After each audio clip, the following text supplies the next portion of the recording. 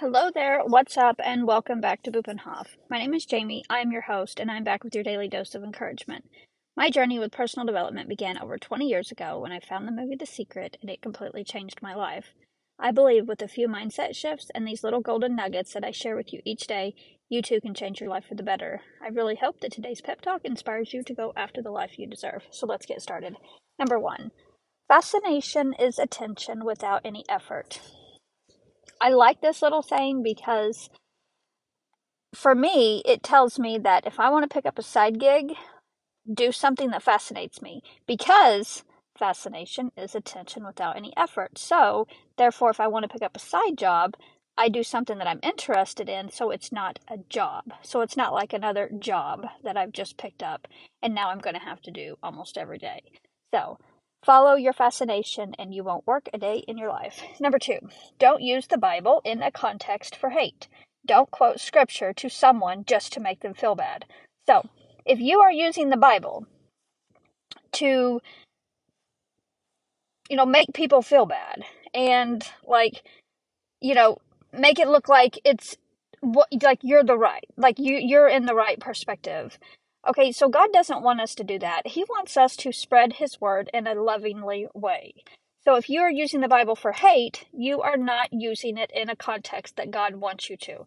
So I hope that makes sense. I heard this on a YouTube video the other day.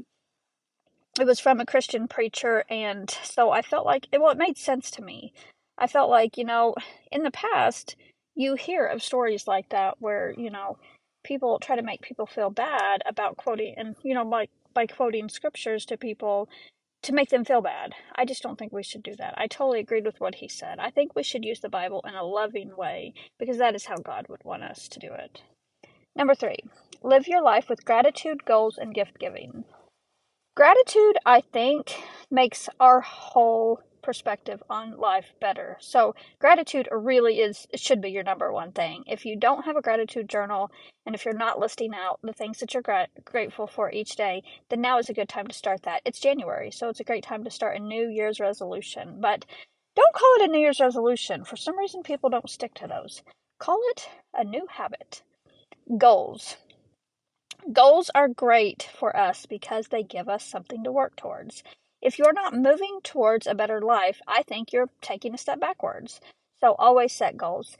And gift giving or tithing or just giving of your service to others is always a great thing to do because we're putting out positive energy, therefore we're going to get positive energy back. So, as you go about your day, please remember you are amazing, talented, and you deserve a great life, period. And until then, I will be here at Bupenhof cheering you on.